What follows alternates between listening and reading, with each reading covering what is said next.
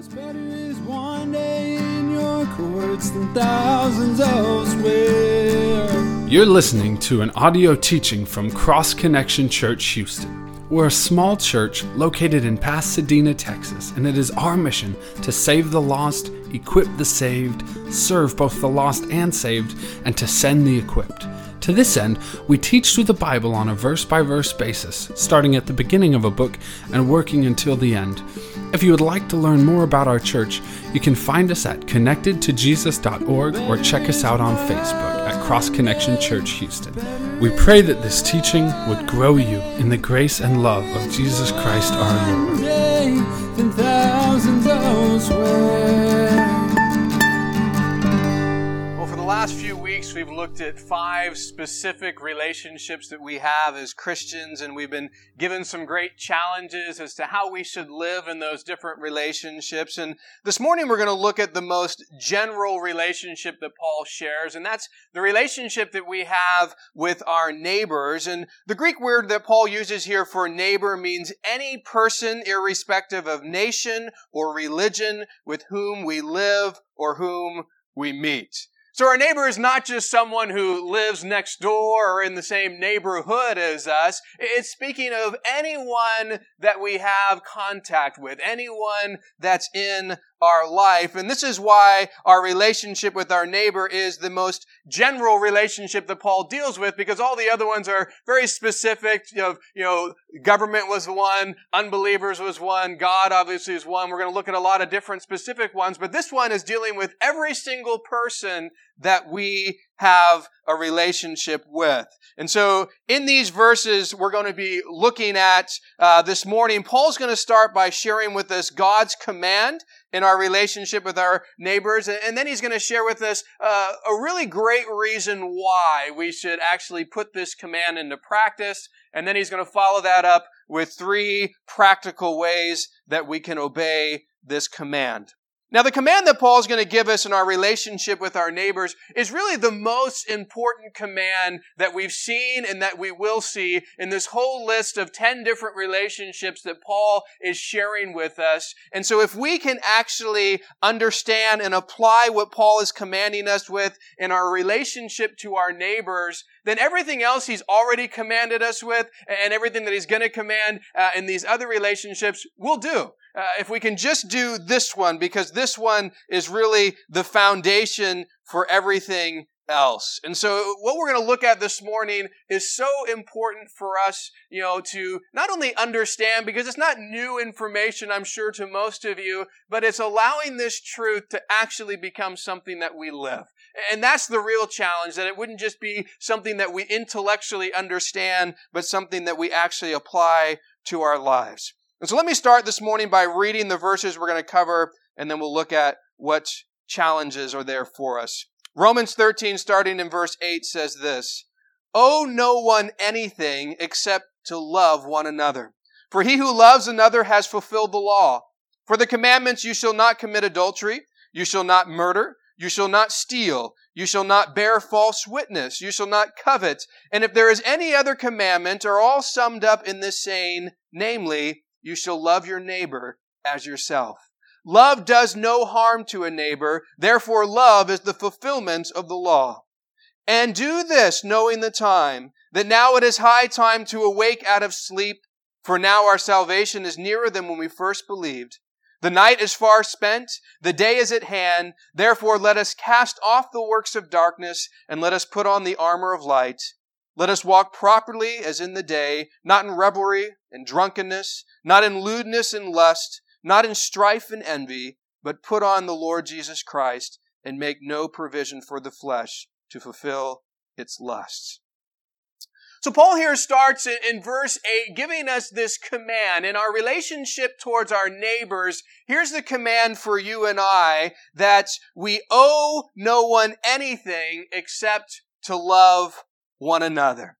Now, if you remember from last week, Paul, finished up that section there and ending in verse 7, dealing with what we owe to the government. We owe, or what is due, our taxes, customs, fear, honor. He was dealing with those realities. And now we come to this section where Paul says, you know what, now I want to share what you owe to your neighbor, what you owe to every other person who is on this earth with you. And he starts with first what we don't owe, and then he moves into what we do owe. And so the Greek word here translated owe means to be in debt or that which is due, which has not been paid.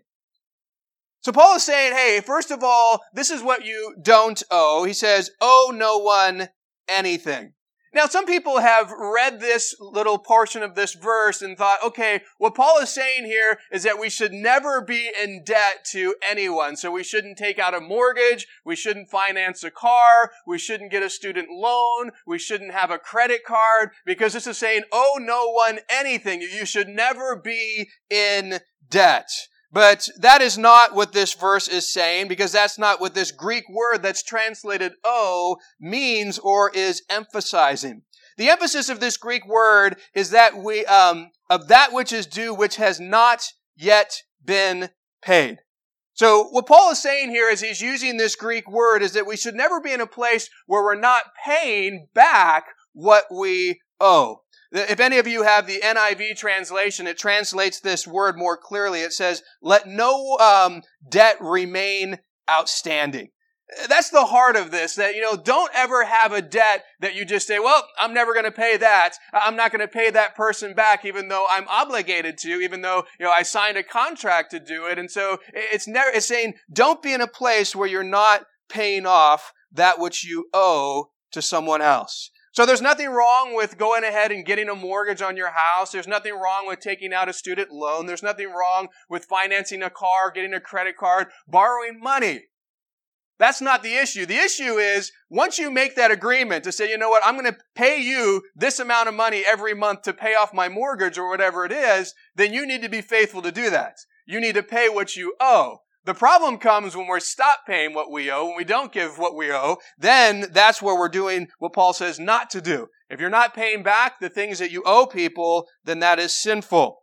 Psalm 37:21 says this, the wicked borrows and does not repay, but the righteous shows mercy and give. And so the Bible has a lot to say about borrowing and things. There's nothing wrong with that. But the problem here that Paul is addressing is when we're not paying back what we borrow. Now, for many of those people, I'm sure all of us probably have borrowed or have a credit card or have some kind of, debt in that regard. Usually the heart that we have is, I want to pay this off as quick as possible because I want to get rid of this payment. If you finance a car, obviously if you have a house mortgage, that takes a lot longer, student loan, whatever, you don't want to have to continue to pay that for the rest of your life. And a lot of people's goal for retirement is to be debt-free. By the time I retire, I want to have my house paid off. I want to have my loans paid off, my credit cards paid off, my car paid off. I want to be in a place where I'm no longer in debt to anyone. And that's a very good practical place to be from a financial standpoint. But what Paul wants us to understand is there's one thing that you'll never be free from. There's one debt that you're never going to say, well, I don't owe that anymore. I finally paid that one off, and so I don't have to worry about doing that anymore.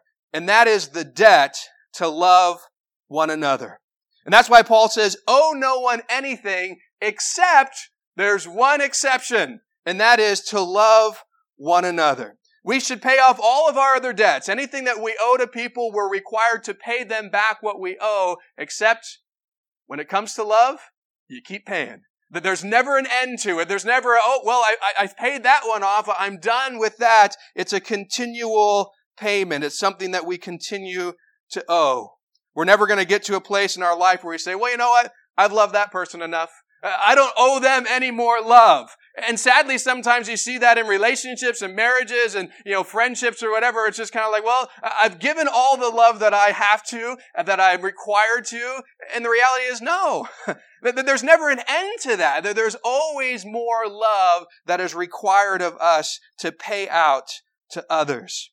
So in every relationship we have, we owe those people love every day for the rest of our lives. Leon Morris said this, when we pay our taxes and be done, or we may pay our taxes and be done, we may give respect and honor where they are due and have no further obligation, but we can never say, I have done all the loving I need to do. Love then is a permanent obligation, a debt impossible to discharge. So each one of us are in this debt of love to others for the rest of our life. And you know what? That's the one debt that's okay to be in forever. A lot of the debts that we have, sometimes we regret, that purchase and, oh man, I wish I didn't buy that. It was so expensive and now I'm paying this off for how long? There's certain debts that we regret. Love shouldn't be one of those. It's a good debt to be in, and we are in it as believers for our whole life. Now, when you borrow money from someone, oftentimes when you see them, the first thing that comes to mind is, I owe them money.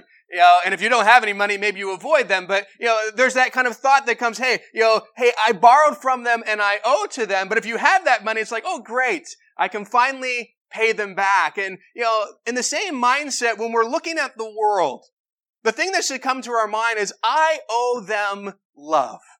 And I should be paying that love to them. I should be demonstrating that to them in my words and my actions. D.L. Moody said this, a man may be a good doctor without loving his patients, a good lawyer without loving his clients, a good geologist without loving science, but he cannot be a good Christian without loving others. There's a lot of Christians who think, well, if I just know a lot of the Bible, that will make me a good Christian, or if I, this or that. But the reality is, if we're not loving other people, since that's the foundation of really what Christianity is, loving God, loving others, you can't be a good Christian without that.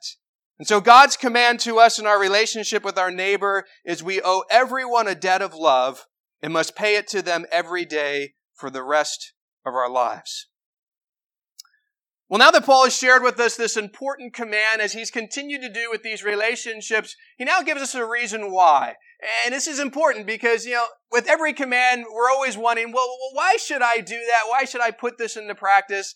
And I think what Paul shares with us here at the end of verse 8 is a wonderful reason for why you and I should obey this command and love our neighbor. Verse 8 says this, owe no one anything except to love one another. Notice what he says next. For he who loves another has fulfilled the law. What Paul says here is quite a powerful statement. That when we love other people, we have fulfilled the law. We've fulfilled the commands that God has given to us.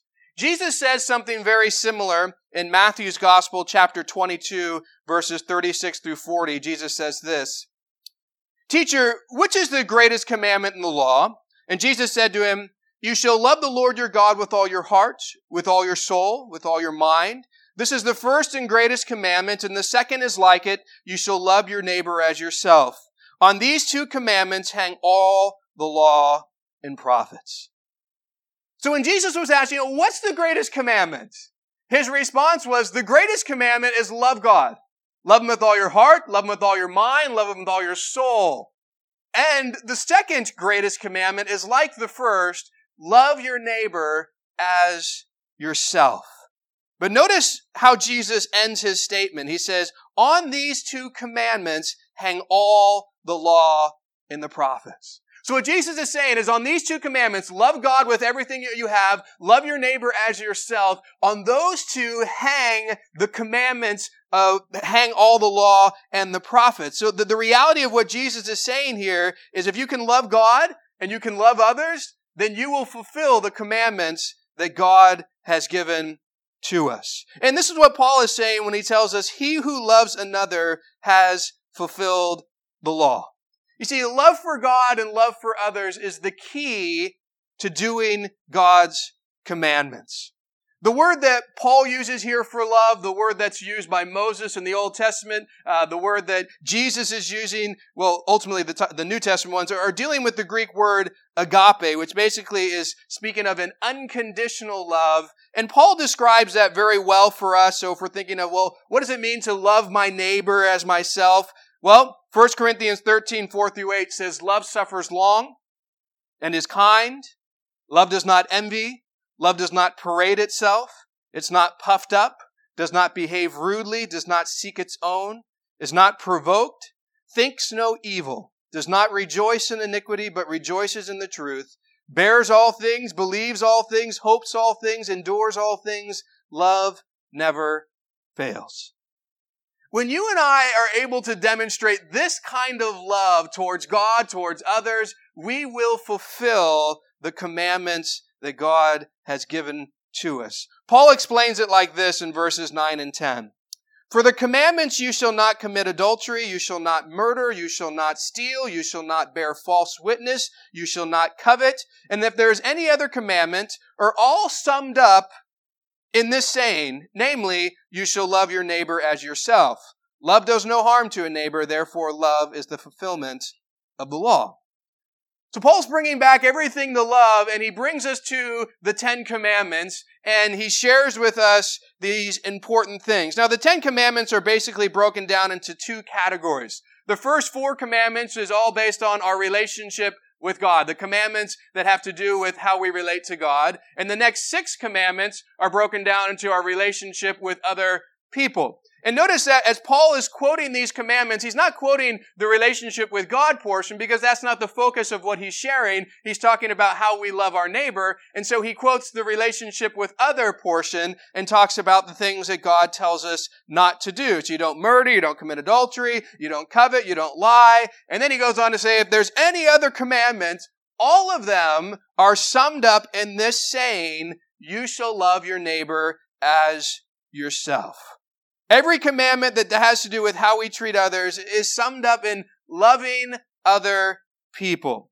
Now, Jesus says all these things hang on 2 commandments, loving God and loving others. And Paul's just saying, I completely agree with that. I'm just focusing on the portion of loving others because that's what I'm sharing about here.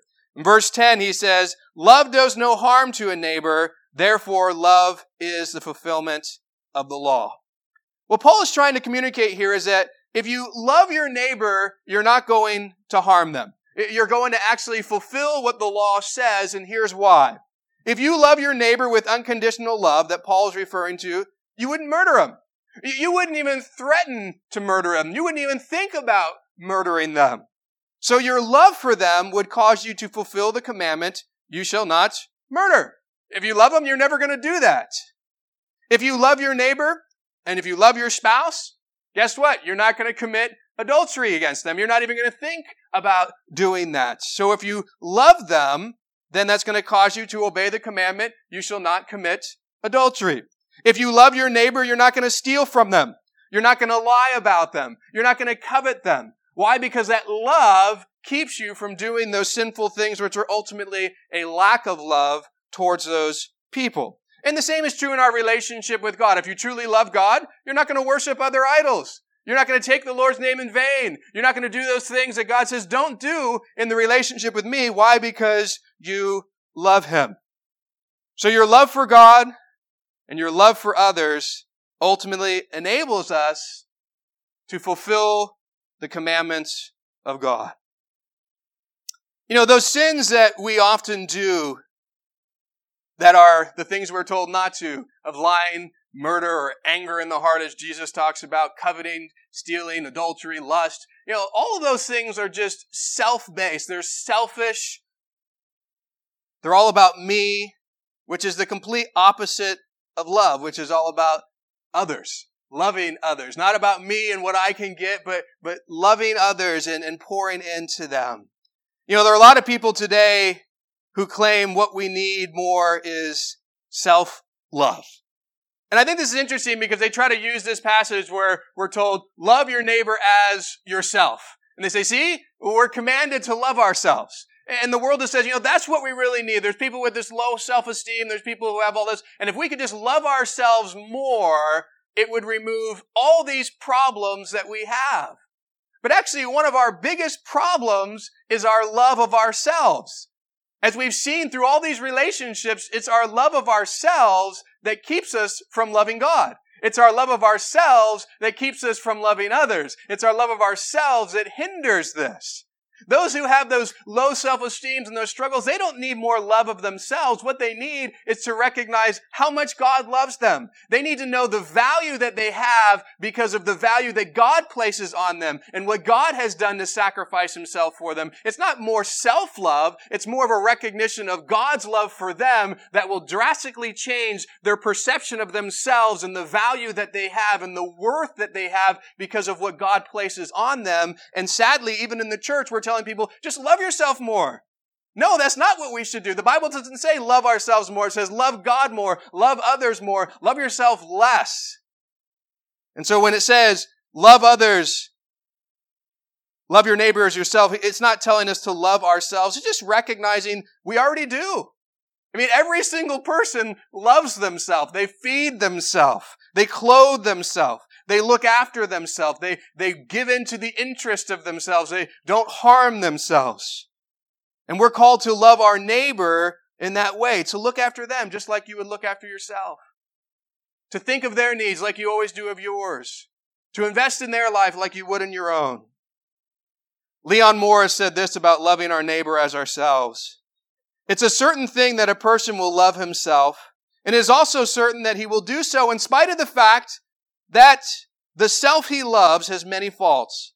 So Moses, Jesus, and Paul are saying, extend the same love to other faulty sinners that you extend to yourself as a faulty sinner. Love your neighbor as you do, in fact, love yourself. I love this quote because the reality is we love ourselves and we're screwed up. We love ourselves and we're full of problems. We love ourselves and we're sinful people. We love ourselves. We got lots of faults and problems and issues in our life. And yet we look at other people and say, I can't love you. Look at your issues. I can't love you. Look at your problems. I can't love you. And oftentimes we got more than they do. But we're surely willing to love ourselves, but we're not willing to love them. And the reality is, hey, let's love others with problems just like we love ourselves with problems as well. So Paul is bringing everything back to love. He's saying this is the key. This is the foundation. The whole law, all the commandments are summed up in two things, loving God and loving others. So the reason why we should obey this command to love our neighbor is because love fulfills the law and is the foundation to obeying God's commands. I mean, that should be a motivator for us. The reality is, all of us as Christians should desire to fulfill the law. We should desire to do what God tells us to do. And God's making it real simple. We think, man, I can't remember all these commandments. There's so many of them. Hey, just love people. If you love them, you're going to do it. Oh, I don't know. How am I going to relate to you, God? Just love me. Love me, love others, and all the other things are just going to come together because if you can do that, you will start obeying what God's word tells us to do. Love is the foundation to obeying God's commands. When we fail in this, we get angry towards somebody. We often respond, you know what, I got an anger problem. Maybe it's my Irish heritage or whatever. We kind of throw excuses out and we kind of just focus on the anger problem. But the real heart foundational issue is it's not so much an anger problem, it's a love problem. You got a problem loving people and that's why you're angry. Oh, I got a problem with lying or I got a problem with whatever. What you really have is a love problem. If you love them, then you wouldn't do that. That's what you should really be focusing on, not so much of, we don't have to address all these other issues. If we can address love, if we can actually grow in that, then all these other things are going to start to be taken care of because that's really at the heart of it. I don't love you, and that's why I show you anger. I don't love you, and that's why I covet or I lust or whatever it may be. It ultimately comes back to a lack of love, and that's kind of the heart and the foundation of all these things. And if we can recognize that and focus on that, what a drastic change that would make in our life. This is why I said that what Paul shares here is the most important in all the relationships that he deals with. Because if we can do this, everything that he said in our relationship to the government and our relationship to unbelievers, as we're going to see weak believers, and the list goes on, if we'll just love them, all the other stuff's going to come together. All the other commands that we've been given, hey, that's going to be easy if I'm loving people the way that God has called me to love people. And so I'm sure that, man, I can't remember 10 different relationships and what I need to do. Well, then don't. Remember this one. Remember to love people. Making it simple, making it easy. One thing that you really got to focus on and do, and you'll be able to do all these other things that we're being challenged to do. So Paul starts with this command. He moves to why we should do it. And now as he's done regularly, he's going to share with us some practical ways for how we can love our neighbor. Now, before we look at these 3 practical ways of how we can love our neighbor, I want to remind us of where our love comes from. You see, we pay the debt of love out of the surplus of God's inexhaustible love for us. We don't have to pay our debt of love towards others out of our limited love account. And for each one of us, we have a very limited love account. In our own flesh, in our own, ability and strength, we have very limited access to love. But what we need to do is tap into the inexhaustible account that God has. His love account will never be drained. It's something that we can always draw from. But if we're trying to just draw from our own limited accounts, we only have a little bit of love to offer. And we really don't have that unconditional love that God is calling us to draw from. Some of you have the blessing of having your parents pay maybe your phone bill or paying some other debt that you owe. And so even when you're broke, even when there's nothing in your bank account, that debt is still being paid because your parents aren't broke. And they have plenty of money in their bank account. And so, I'm broke, I can't pay my phone bill. Well, that's okay. I can draw from my parents' account and they'll pay it for me. And it's that wonderful reality of even though I got nothing in mine, there's another account that I can draw from. It's a privilege. It's a blessing to have that. And we have that with God. You can say, man, in my love account, I am empty right now, or I have just very little, and I don't know how I'm going to love people like God's told me to. Well, that's because you're looking to the wrong account. God's love account is full. And if I draw from that, I have plenty of love to give to all the people that God places in my life. It's that unlimited account that we have unlimited access to draw from and to do what God calls us to do. So recognize that the debt that we have is not something that we have to draw from our own resources, but yet draw from God's resources so that we can pay that debt of love to others.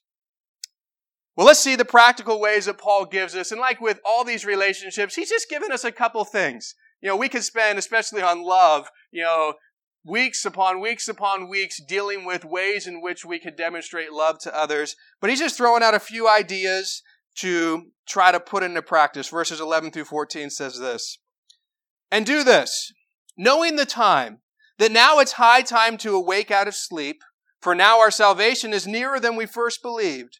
The night is far spent, the day is at hand. Therefore let us cast off the works of darkness, and let us put on the armor of light.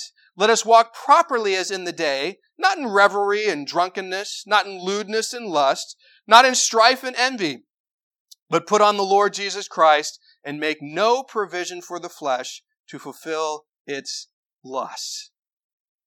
So notice here, Paul shares with us 3 very practical ways to love others, and he connects it with knowing the time in which we live. Paul says, do this, speaking of all these challenges to love, knowing the time. Now, the time that most of us need to practically know, the time that we're usually most focused on, is that time that we set our alarms for every single morning, the time that we have to get up, start our day, go to work, go to school, whatever we're going to do. That's the time that we oftentimes are focused on. And Paul is sharing with us a picture of those who go to sleep, and now it's time for them to wake up.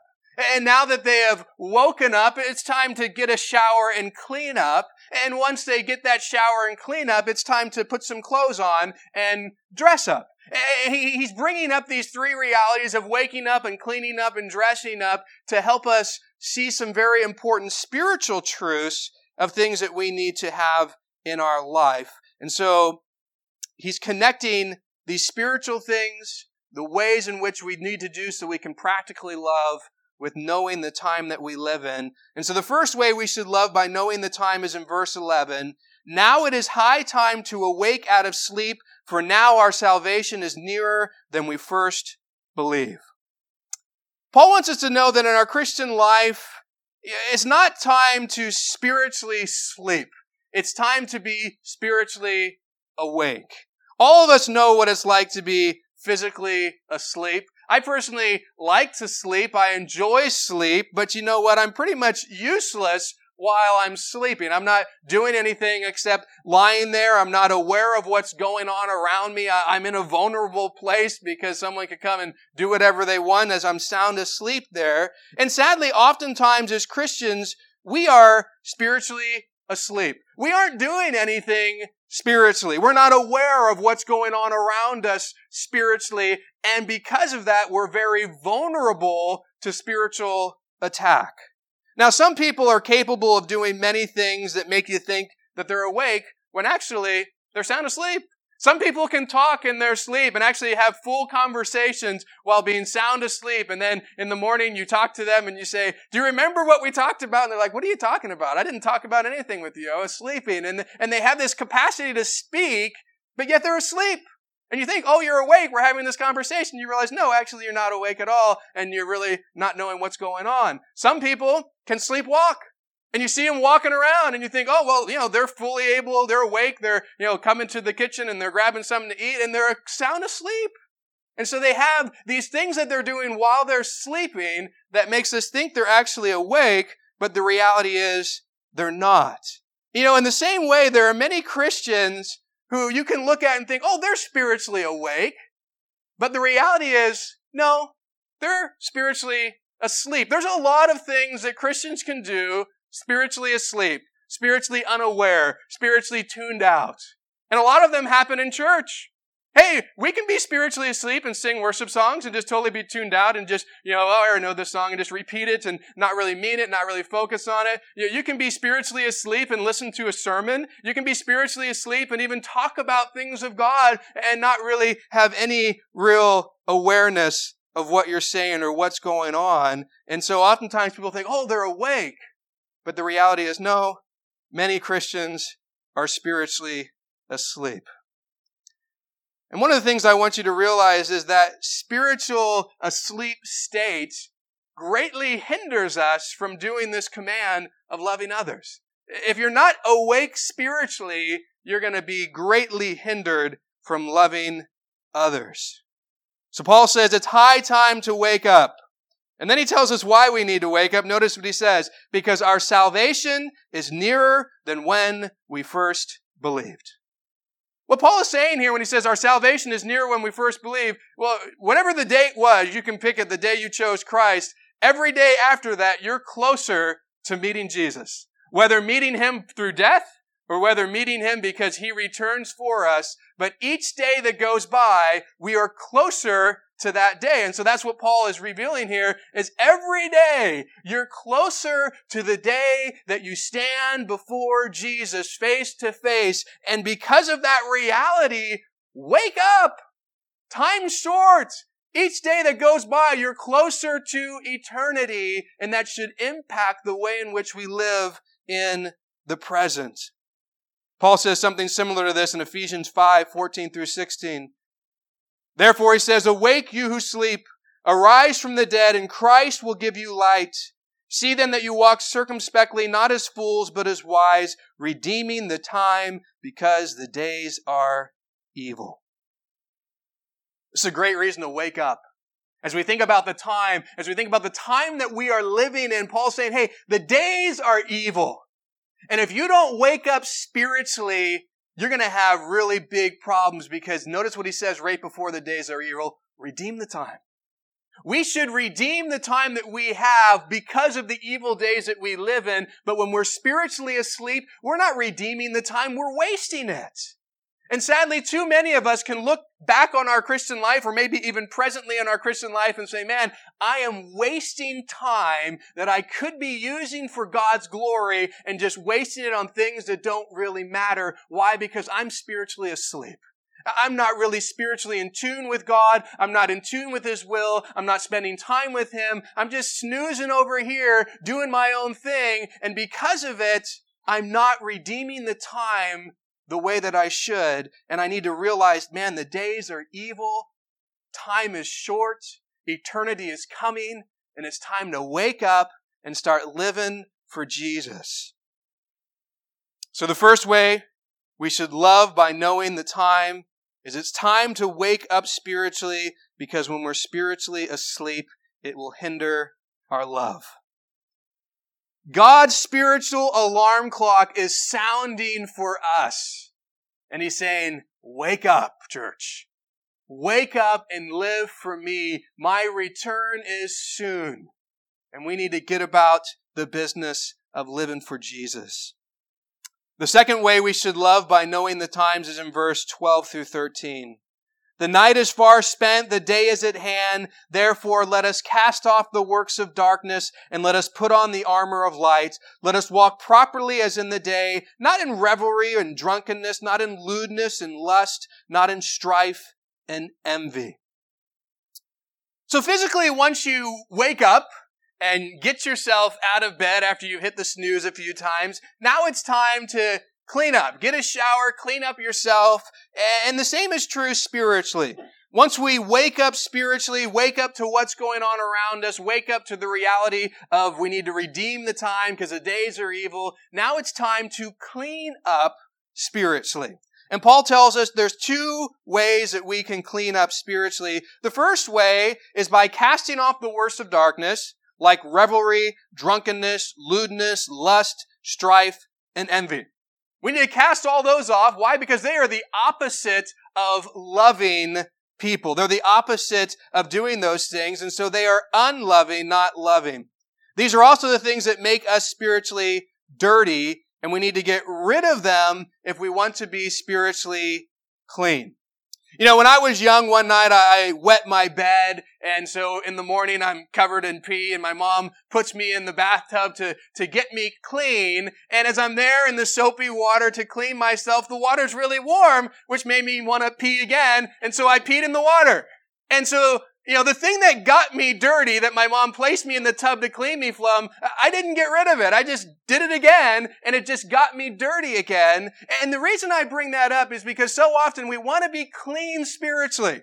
And we're doing things that make us dirty, and then, I want to get clean, but it's impossible to be clean if we continue to do those things that make us dirty. And so we have this kind of conundrum that we face, and so we need to do here what Paul is saying. We got to cast off these things. These are the things that are making us dirty. And so if we want to be clean, we have to address these things. We got to deal with them. To ignore them and to say, well, it's okay, I'll just keep doing it. Well, then you're not going to be spiritually clean. And the way that you and I become spiritually clean is first we repent of those things, to turn away from them, and then to confess. Confess to the Lord. And He's the one who cleans us up. 1 John 1:9 tells us, if we confess our sins, He is faithful and just to forgive us our sins and to cleanse us from all unrighteousness. Hey, so the first way to get clean, come to Jesus, repent, pray, confess. He'll clean you, but then we need to take a step to say, you know what? I'm going to truly repent and turn away from this stuff. Cast this off. I don't want to continue in this because I know it's just going to dirty me up again. But the second way that Paul tells us to get clean is not just what we get rid of in our life, but also what we do now in our life. And he tells us to walk properly as in the day and put on the armor of light. So once you are spiritually cleansed by Jesus, you need to walk in the things that will keep you clean. Get rid of the things that are making you dirty. Walk in the things that will keep you clean. And notice the terms darkness and light, night and day that Paul uses. He's continuing this analogy with someone who was sleeping, and now it's time to get up. And now it's time to clean up. You know, because at nighttime, well, that's the time that you sleep, but it's also the time that most people, when it's dark, do the most sinful behavior. When it's light out, when it's daytime, a lot of people, even people who are criminals, they wait to the night. And so even in the daytime, they're acting properly, but at nighttime is the time when most of the sinful things take place. And so Paul's saying, hey, it's day. It's time to get up, and it's time to walk in the light. It's time to walk in things that are of God. Paul gives a similar challenge of walking in light versus darkness in Ephesians 5, 8 through 14. He says, for you were once darkness, but now you are light in the Lord. Walk as children of light. For the fruit of the Spirit is all goodness, righteousness, and truth, finding out what is acceptable to the Lord, and have no fellowship with the unfruitful works of darkness. Rather expose them. For it is shameful even to speak of those things which are done by them in secret. But all things that are exposed are made manifest by the light, for whatever makes manifest is light. Therefore he says, awake you who sleep, arise from the dead, and Christ will give you light.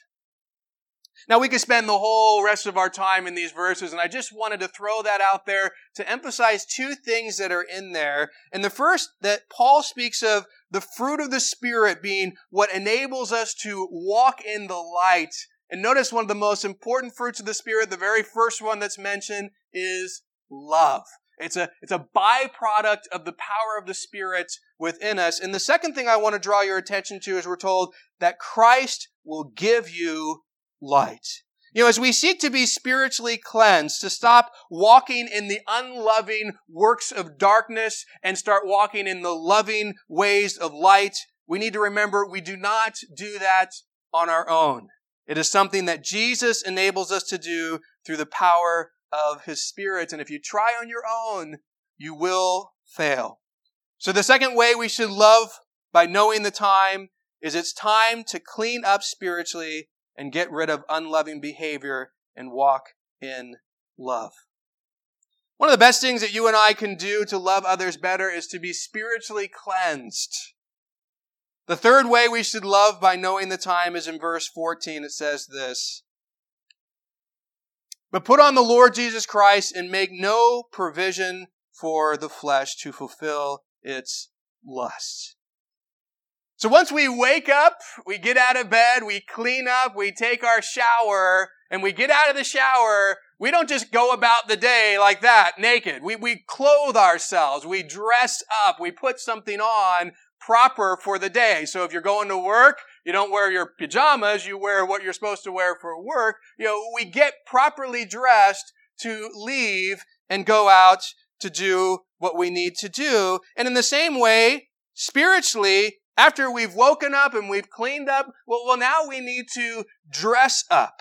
And Paul tells us, hey, the way that we do that spiritually is there's something we put on. Just like we put on clothes physically, we need to put on Jesus Christ. And I want you to realize before you leave the house every single day, you put on clothes.